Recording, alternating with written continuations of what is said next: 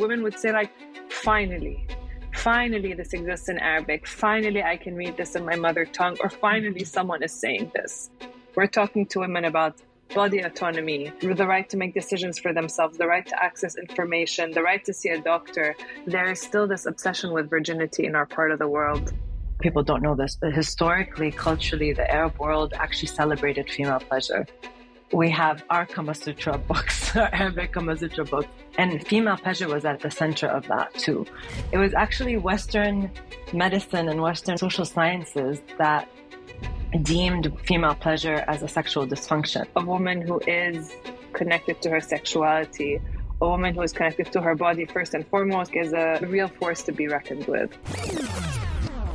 Welcome to Mother Podcast. In this episode, I sat down for a conversation with Sura and Noor, the founders of MAUJ. It's a sexual wellness brand operating in the Middle East. The topic of sexuality is, of course, very sensitive in the region, so I will not be revealing their last names or full identities. What I will say is that even though MAUJ launched only a few years ago, they're taking off pretty quickly. And they're ultimately demonstrating that regardless how taboo sexual pleasure is in a culture, women will still be curious. Why and how did you set out to create a sexual wellness brand in the Arab world, arguably the most challenging place in the world to create a sexual wellness brand? What were you thinking? Why? Walk me through that inception point. We weren't thinking, no, I'm joking. Obviously, we were not thinking when we launched the brand. We never would have otherwise. Just kidding.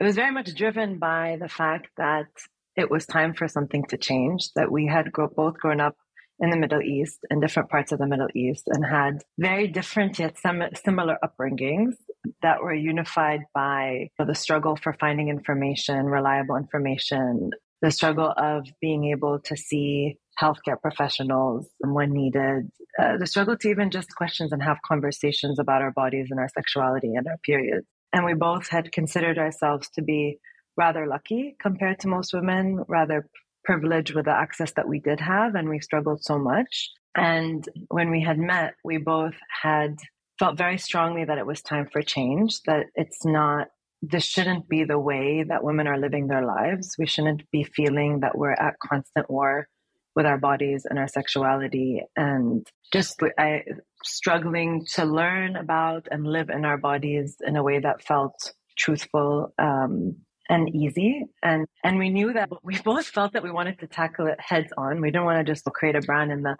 women's health space. We strategically decided to tackle the most taboo topics because we felt that we just have to go there. There was a lot happening, I would say, globally. There was a shift taking place globally when it comes to sexual wellness brands. There were more brands popping up, starting to talk about these topics, but there was a real kind of lack in that in the Arab world, in Arabic.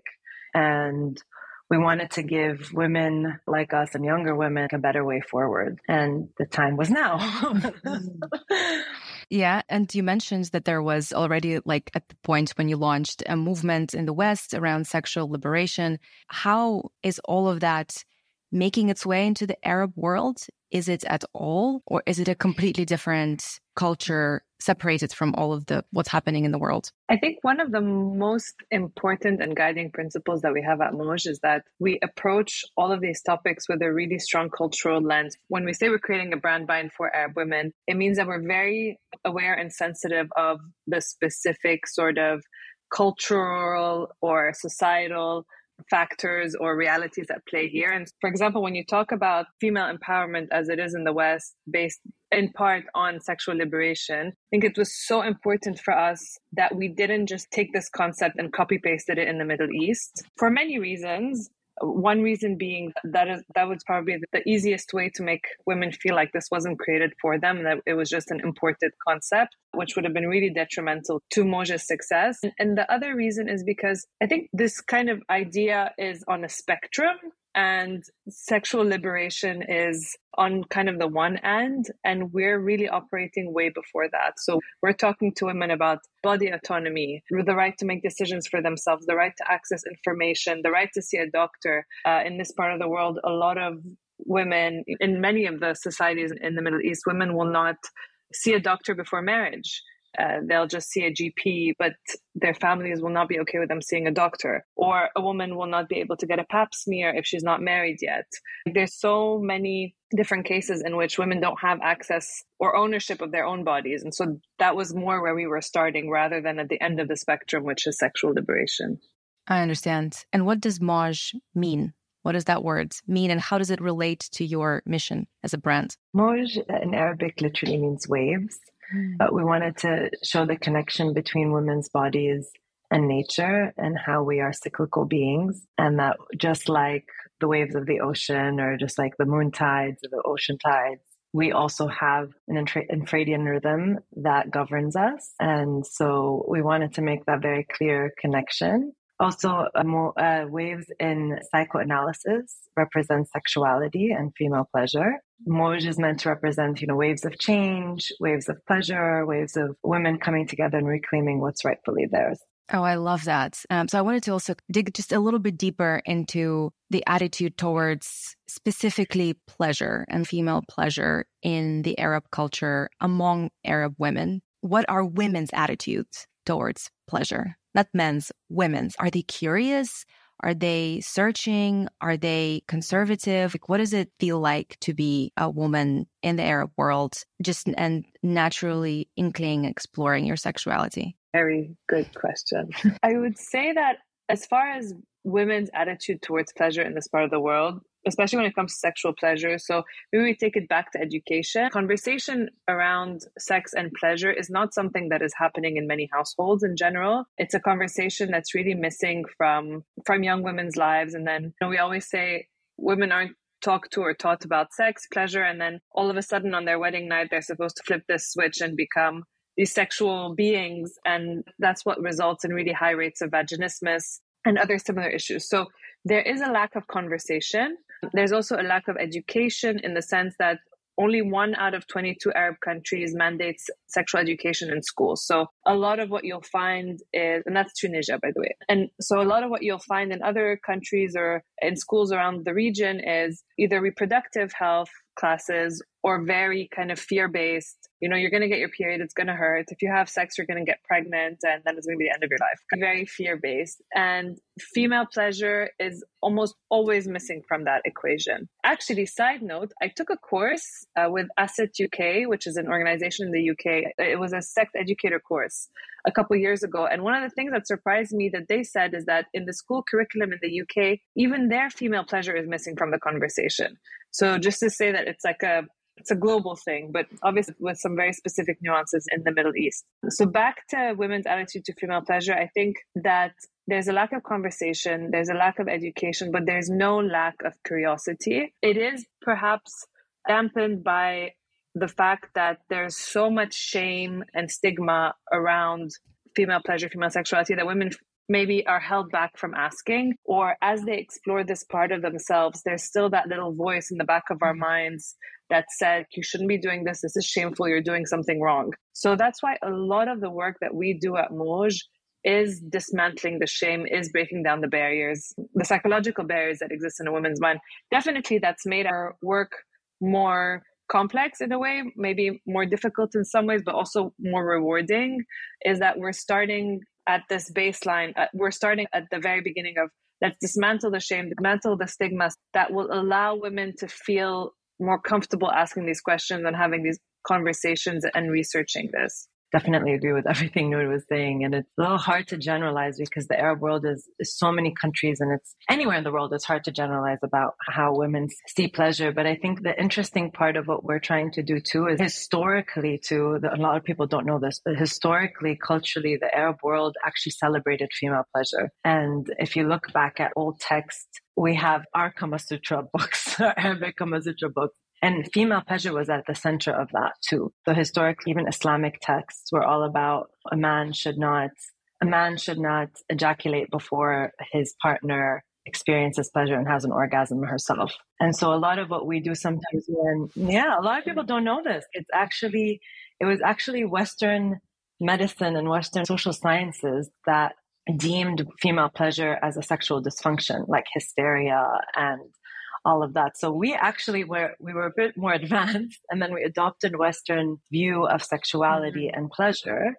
And that's made its way into the medical field, health field, all of that. So sometimes when we are, by our audience, it doesn't happen often, but sometimes when we are accused of westernizing things or introducing Western concepts, we like to remind our audience that actually this is true to who we are. This is true to our culture. Even the word sex in Arabic, there's, I think, 1,000 different words, synonyms for the word sex. And some of them are really beautiful, like honey in Arabic means sex. So there's a lot to uncover. There's so many layers. And I think just helping women recognize that this is actually true. It's, first of all, you're right. It's, second of all, something we've celebrated as a culture. And third, it's for you to define. There's different ways in there. There's a path for you to take in this space.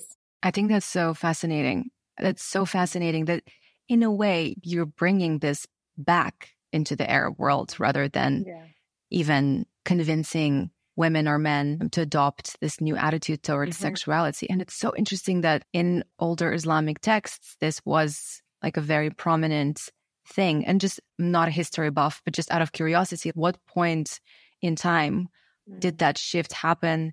And is that shift also related to other things historically in the Arab world, which obviously it is still very prosperous, but it was such a center for education, trade, innovation, and so many other things. Is there a link between like when things shifted? There's a great book called Taste of Honey by Habib Akande. And his Instagram account anyway is amazing and should be followed. But he's I think that the name is erytologist, and he speaks about the science of erytology, or the art of erytology, which was the art of studying human sexuality. And he talks about how many manuscripts saying we had one of the more popular ones that's easy to look up in English online is called something like A Walk Through the Perfumed Gardens, or Sura, do you remember the exact name? I think it's the Perfumed Gardens. Perfumed Gardens. And it was a sultan at the time who had commissioned it to be written for him. And it's basically a sex manual. And to answer your question, the way that Habib Akande sees it, or his theory, is that when Europeans started to come to the Middle East, it was around the Victorian era, or when there was like an influx of culture being imported from the West into the Middle East. It was the Victorian era, which brought with it a lot of the kind of prudish beliefs around how women should be, and that they should be prude, and that they should be a specific way. And that's when things shifted in the Middle East. That's his theory, and you can read more about it in his book.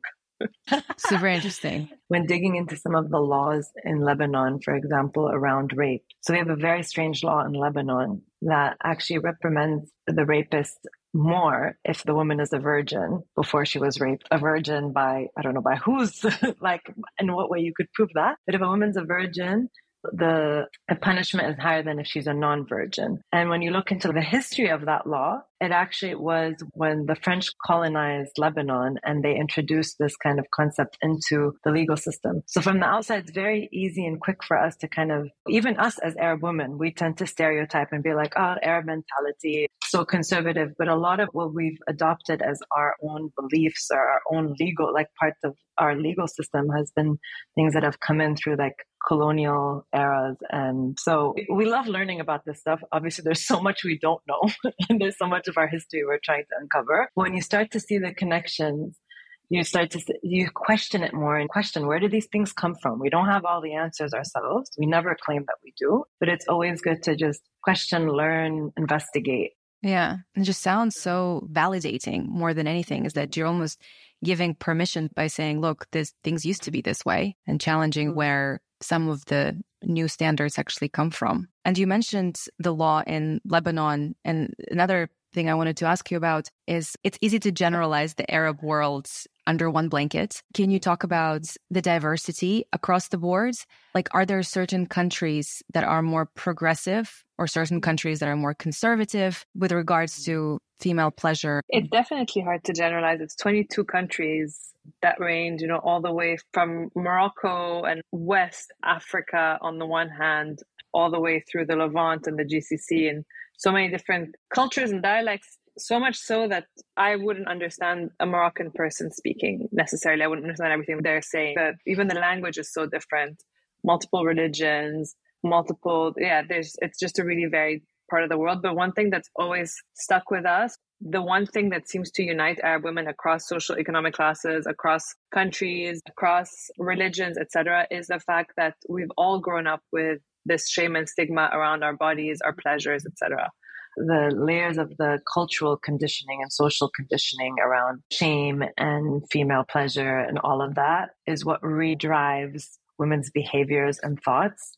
So it's not always the laws at play, but more of the mental policing that happens. And one gynecologist we work with said it so well. He said they do such a good job at kind of conditioning us and teaching us these things at a young age. They police us so much that we become our own moral polices as we get older.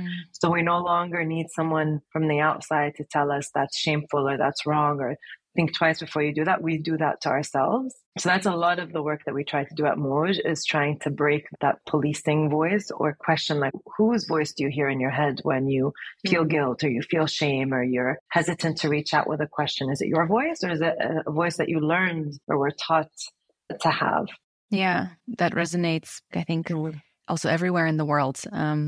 We all have that voice inside. So that makes a lot of sense. And so education is a big part of your brand. It's something you mention again and again as a challenge or something that's important to solve, is to bring more education, more information to women. What is your process of creating and curating content that resonates with and empowers your audience? I can see on your Instagram, I can see how much work is behind this because the byproduct is beautiful, deep, and it's so engaging. Women are so engaged with your brand on Instagram and on social media. What is your process of curating that? What do you think about before you put a post out? Content queen, hit it. Oh, we're the overthinkers. No, we knew from day one when we started MAUJ that the content and education was going to be our bread and butter. And that was very important, that it was culturally empathetic or culturally conscious. What I mean by that is that when we're sharing information with women, it's not, for example, if a woman's like, oh, I might think I have an STI, it's not telling her, okay, go get tested tomorrow. Knowing that for a lot of women, that might not be an easier available solution to their problem. So it's coming at this understanding that meeting women where they are, given that obviously there's huge diversity in our audience, but trying to understand where they're coming at, what their level, like where their point of entry or level of awareness and education is on the topic, and offering them information that's kind of hand-holding. What I mean by that is like it supports them wherever they are on their journey. And from day one, we also decided to tackle this by providing information across 4 categories. So the way we talk about sexual menstrual health is body, cycle, self, and sex. So trying to come at this more as holistically as possible. So body is anatomy, anatomy, body image, the 101s on all female body parts. Cycle is everything around menstrual cycle awareness, fertility. Again, the most taboo topics around these categories are things we don't talk about. Self is around relationship with self, pleasure, and then sex is relationship with a partner and pleasure with a partner. We do love to poke at social beliefs and give some sort of social commentary that gets women to question the status quo. Where can we get them to ask questions themselves, get to that aha moment for themselves? And where can we poke at and reframe and with women rewrite the narrative in the space? I remember when we first launched our Instagram account, it was September 6th, 2020. I remember it because it's 6/9, so I just think of 69, 2020. It was meant to be. Yeah. And so when we first launched Instagram, I remember Sura and I having a conversation where we're like, it's okay. It might be crickets at first. We're going to get maybe a few hundred followers over the first few months, but we're going to persevere. And within weeks, we started to have thousands of followers and shares and likes. And it grew so fast. It was incredible. And the engagement was amazing. And from day one, what this told us is that we'd really hit on something that was missing. And there was almost like the kind of feedback that we received from women, I would say was sometimes relief. Women would say, finally this exists in Arabic. Finally, I can read this in my mother tongue, or finally someone is saying this. We also did some cool content collaborations when we first launched Oh, no, actually, they were a bit later. I'd say 2021 and 2022. One was with Vice Arabia, where we did a sexuality column where every month we would answer their audience's question on sexuality. And that was Vice Arabia's most popular piece of content that year. So like all of these little things validating to us every step of the way that we were onto something and we were creating content that our community wants. Sometimes we'll go through a phase where obviously we deal with a lot of shadow bans and issues with Meta, which brands in this space do, but we'll use the engagement and the reaction we get from our audience to kind of recalibrate where we are. Are we giving women enough value? Are they feeling the same excitement and passion for the content we're putting out there as they did at first? I also noticed that throughout your Instagram, throughout your content, throughout even interviews that I read about you, there's always really beautiful graphic artwork. Like it's very hard not to notice that it's a big part of your branding. I'm a fan of that. And it's not just pretty images. It resonates emotion. It resonates a state. It resonates like a philosophy. How do you see the role of art, media in advancing conversation about sexual wellness in the Arab world? Thank you for noticing that and saying that. That means a lot to us. And that's definitely our intention. Obviously, visuals are as important as the words we choose. It was really important for us to visually start to represent Arab women or the Arab world a little bit more. We didn't grow up seeing visuals of women that looked like us in the media. And even till this day, it's actually really difficult, even when we create our content, to find imagery that we can use, whether it's stock footage or videos, just for some of our usual content posts that actually represents what it's like to be an Arab woman, whether it's the darker features, bigger features, different body types, skin colors. And when we launched, we also worked with a different Arab artists, different women artists in the region who we had asked them to create visuals that represent female sexuality, Arab culture, Arab women for them and share that throughout our feed. So we believe that it's part of the greater mission. If we're going to change how we see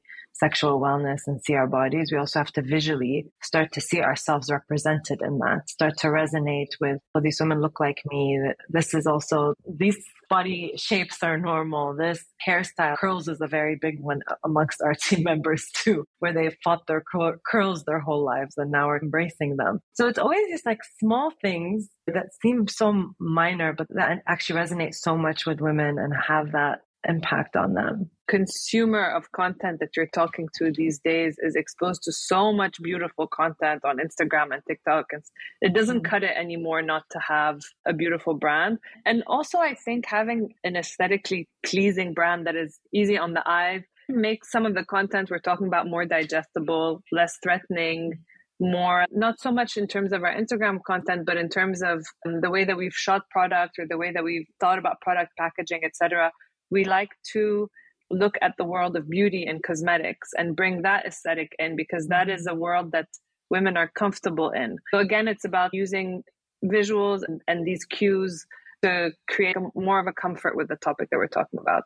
And actually, on that note, I wanted to talk about your products and specifically start talking about your first product, Deem, which is a vibrator. Again, can you talk me through the process of design and creation of it? What considerations did you have that catered specifically to Arab women when you were designing the product?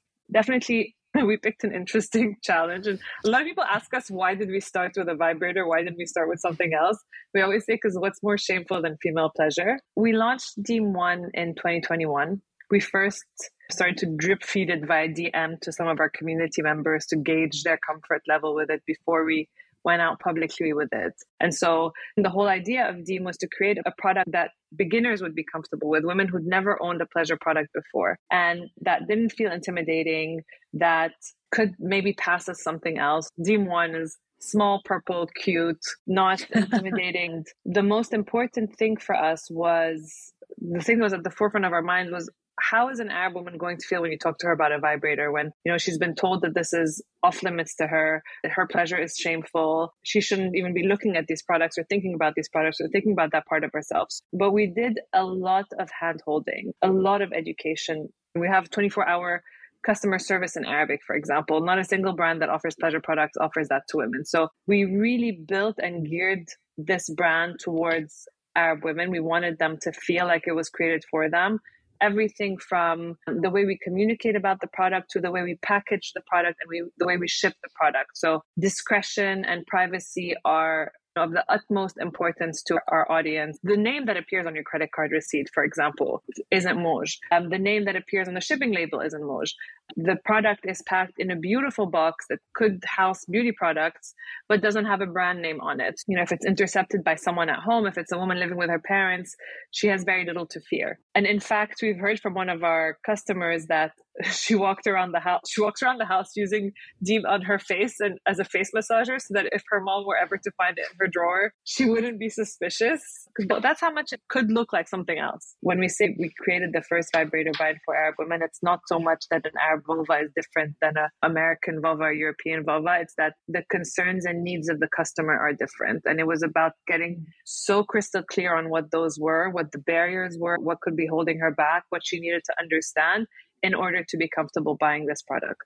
I love that. So it also goes back to what you said earlier about the spectrum, and you almost starting a bit more like middle of the spectrum and gently hand-holding your customers, women, down the journey rather than shock factor, which would be much harder, I imagine, to adopt and get people into conversation with. What kind of reactions did you get since starting the brand, since launching your first product? And specifically, was there anything that surprised you? Before you dive into how it was received, one of the things that we kept in mind was the fact that there is still this obsession with virginity in our part of the world, and this idea that you can tell whether a woman has had sex or not by looking at her hymen. And therefore, anything that was penetrative was going to be an even bigger obstacle psychologically for women. And that was one of the big considerations that we had. And the other one was actually creating a product that would not be alienating her partner in the bedroom. And we've obviously been successful with that because we have actually, I'd say about 15% of our customers are men who are buying for their girlfriend or their wives or whoever it is. Yeah, that was a really interesting observation to see that we've communicated on that really well.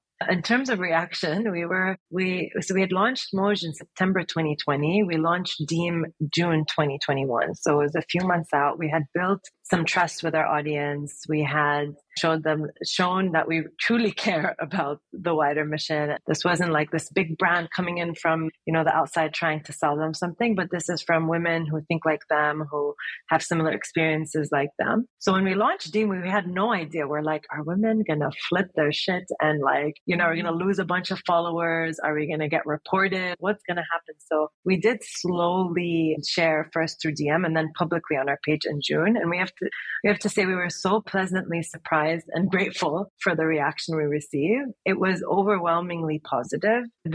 We did see a lot of sales from the beginning, but I think what was even more incredible was just the outspoken support, people reposting it, sharing it, more for what it symbolized to women of, yes, we should be able to talk about this. We should be able to own this, a little piece of technology to help us with our pleasure in our bodies. And we, of course, had some haters. I think maybe less than 10% of the reaction we received was a negative reaction. We did get some religious commentary in response, or some people who were telling us this is forbidden in the region. And we had our way of answering that. We do take community management very seriously. We want MAUJ to be as safe of a space for women as possible. Mind you, that social media is not a safe space, but we tried our best to not let other people's reactions affect women who were interested and curious. So where we felt it was possible, we would engage in conversation and answer and be like, why do you think that way? Let's talk about this. And where we felt it was a strong hater who was just going to come in and shame other women, we did block them, or we made sure that they were not able to infiltrate on the conversation. And for some women, it's an immediate, oh my God, I've been looking for this. I can't believe I can order this to my house. Bam, into add to cart. For other women, it's a much longer process where tell me more, or show me how I can use this, tell me that I can receive this to my house discreetly, that no one is going to find out. Again, this is private at the end of the day, and we want to ensure that we can make her feel that way. And so for these women, it's that hand holding over a few months to get them, or whenever they're ready for a purchase. Yeah, makes sense. I also loved what you mentioned before about men and getting men involved. And you did this post on Instagram called, I think, Dear Dad. where you wrote letters from the MAUJ team to your fathers. I absolutely loved it. I 100% teared up. And I wanted to ask, actually, I'm going to try to read one out if I can keep a straight face. I thought it was so special. So if you don't mind, I'll read one of them out. I'm not sure which one of you this was from, but here it goes. Dear Dad, the day I first told you about my dreams of launching MAUJ, you sat next to me and showed me how to build a financial model. You answered my questions and validated my thoughts, giving me the courage to keep putting one foot in front of the other. You asked, how are we going to tell your mom? And I laughed and said, one thing at a time. Oh, I thought this was just amazing. Yeah. How can you talk about your... Yeah, I knew that. I don't know why I knew that was you. I don't know why, but like hearing you read that made me really tear up. Interesting. I knew that was you. I swear. I swear I knew this was you. I'm not just saying it. For some reason, the whole financial model side of it, I was like, I can totally imagine. That's like, that's Noor with her dad. I can see your dad in you somehow, that very businessy attitude or something. I remember that day so well. I called him. I was like, I want to talk to you about something, Dad. And can you come over?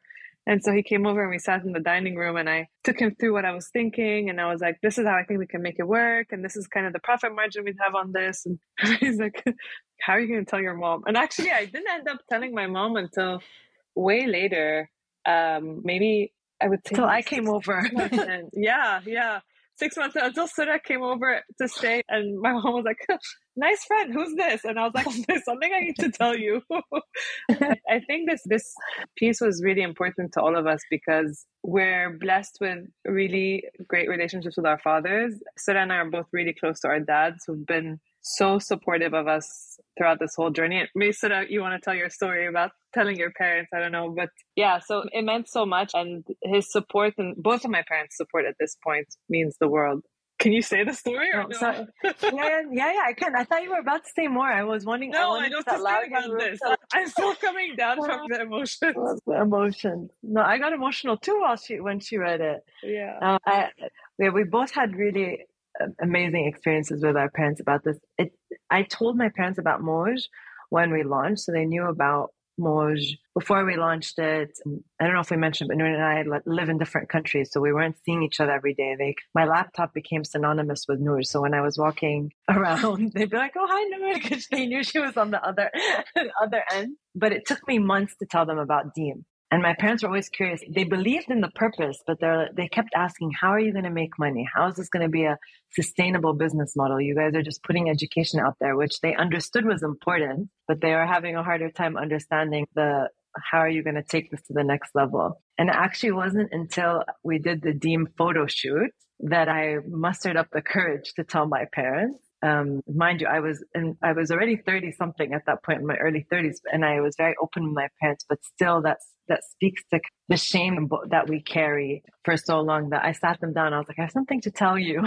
I remember going to get Deem and giving it to them to touch and hold. And it was a very heartwarming and funny experience. And the next day I received a text message from my dad saying, I'm so proud of you and everything that you're doing. And then every time I would walk into his office, he's a doctor, and every time I walked in, there was one time I actually was with Noor and we walked into his office and he pulled up our website in front of his colleagues and it was showing them our guides and showing them the product and all of that. And that was just like, wow. I knew my parents were always, and I'm going to get emotional too. I knew my parents were always very supportive, but it's just that culture of the shame was so overwhelming that it blinded me from that unconditional support and love I always received from my parents. It even got in the way of that for me. And when I told them, since I've told them, I felt that the journey has even opened up more, and my dad embracing it and my dad talking about it and telling his friends about it was like, that broke another huge barrier of shame, or huge, I don't know what to call it. Like, it broke a generational cycle in our families. Yeah. But Karina, welcome to at least 6 months of therapy. By the way, you're getting the condensed version of at least 6 months of therapy work. No, thank you. I do appreciate it to share it. I know you posted this on Instagram, but I just know like how special this is. And it's just such a reminder how much it's not just women building for women, how much men and our fathers play a role. And I don't know, this kind of environment and this kind of supports can encourage what you're doing, which is going to have an impact on so many women. So I think it's just so beautiful. Yeah. We're very lucky in that sense. I say also our partners are super supportive. Our brothers have been, both of us have younger brothers, and probably one of our top champions who, like, especially when starting a business, all the financial modeling, all the fundraising that we've done, they've been very much, we totally believe in you. This is so important. Which is, yeah, it's like, we can't do this alone. This is not on women. If men don't join us in this, if men don't believe that there's a better way for all, it's going to be very hard to turn the tide. So it's been incredible to see it. Beautiful. So you're talking about that there's a shift happening, and it's obviously really exciting and encouraging. Is it just about sexual pleasure? So something I'm fascinated with, is there, like, if we unlock on even an individual level, if we unlock sexuality, our access to sexual pleasure, do you think there's something else that we're unlocking in ourselves? Could it be creativity, autonomy? Is it a bigger picture? Like, is unlocking sexuality in women in the Arab world, could it kick off a revolution or a movement or an effect beyond having sex and beyond the bedroom? I think our lawyers will advise us heavily against using the word revolution when it comes to talking about the Arab world. Say a mild twisted perspective. I'm joking. Fair enough. Excellent question. I would say definitely yes, because of how interwoven everything is. To access your pleasure from a place where you feel ownership of your body, you feel knowledge and autonomy and comfort within your own body. To get to that point, you have to unlock so much.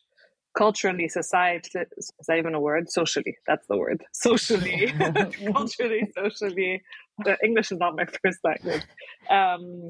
Socially, even physically, mentally, etc. So it's tied into so much that I can't imagine that it could exist in a vacuum. And then you ask, is it tied to creativity and so on? I think Sura and I both very much believe that female sexuality and creativity stem from the same source. A woman who is connected to her sexuality, a woman who is connected to her body first and foremost, and her sexuality and her pleasure as well, I think a real force to be reckoned with. I think pleasure and sex is one manifestation of women being at peace or with themselves or feeling fully embodied and like coming home to ourselves.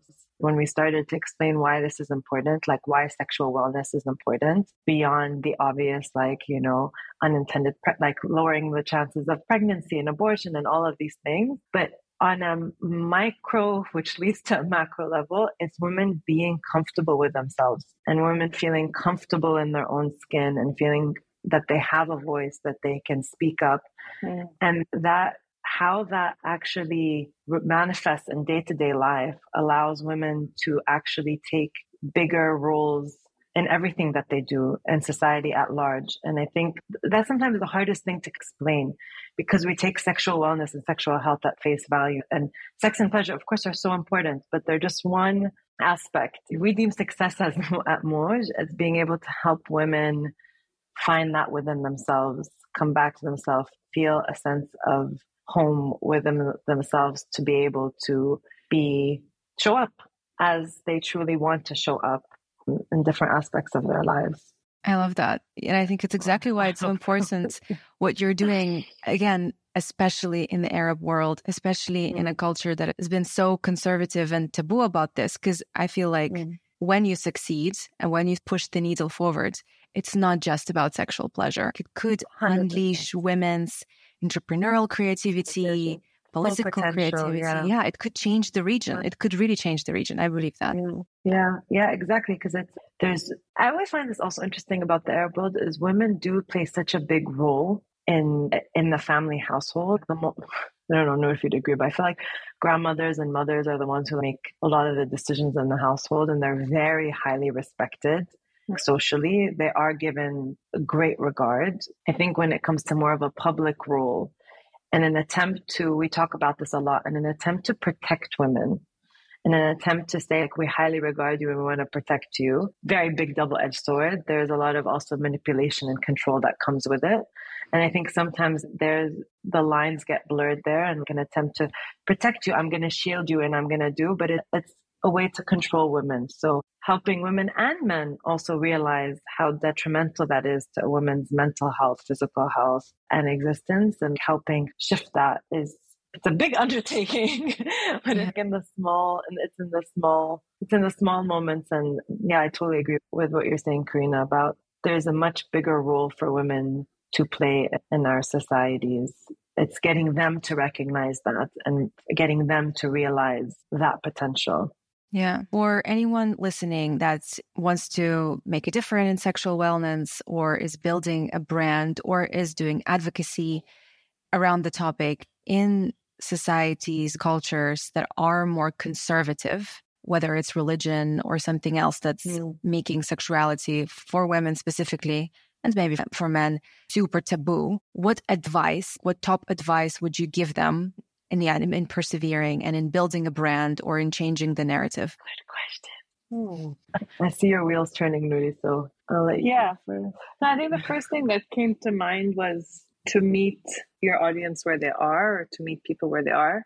I would advise against trying to just replicate things that have worked in the West here, or content that's worked in the West here, and to really come at this from a culturally relevant lens, which we've spoken about a lot. Be connected to your community. Don't underestimate that. Know who you're talking to inside out. Know their psychology, their blocks, their fears. Understand why they're having a negative reaction to something. The words to use, the words not to use. We spend so much time getting so intimately familiar with our community that at this point, we understand how to coax them forward, how to guide them and handhold them forward on this journey. So I think that would be like my number one piece of advice. Yeah, I totally agree. Yeah, that's one thing we actually didn't touch on, but when we first started, we couldn't keep up with the number of DMs we would receive on Instagram. Women so wanted someone to speak to or somewhere to go. 90% of the messages we receive are just wanting to be heard, wanting to be validated by someone that I'm normal, that nothing's wrong with me. They're not actually what we thought we'd be receiving, which would be like a lot of very medical questions. So to Noor's point, it's like listening to your audience. What are they telling you? What are they asking you? What do they want more of? And giving them space to feel valuable and important and part of this journey, that we're building this together. It's not our personal stories. It's the collective. Love that. That makes sense. And I mean, throughout this interview, you've touched on so many things. I think that if anyone is doing this sort of work anywhere else in the world, can take pieces and learn just as to how to approach this. And I think it's very inspiring. And not to be scared. I think that's trust your gut. I know it's a big cliche. We don't take no as an answer very easily. We know that we're operating in quite a sensitive space. We're up against a lot of cultural and logistical challenges, may I say? Yeah, I mean, we could say this is the first time that pleasure products have been made available to Arab women in this way, pioneering an entirely new category. Making pleasure products available to Arab women continues to be challenging in many ways, but we don't take no for an answer. We're incredibly resourceful as a team. So yeah, I like that piece of advice.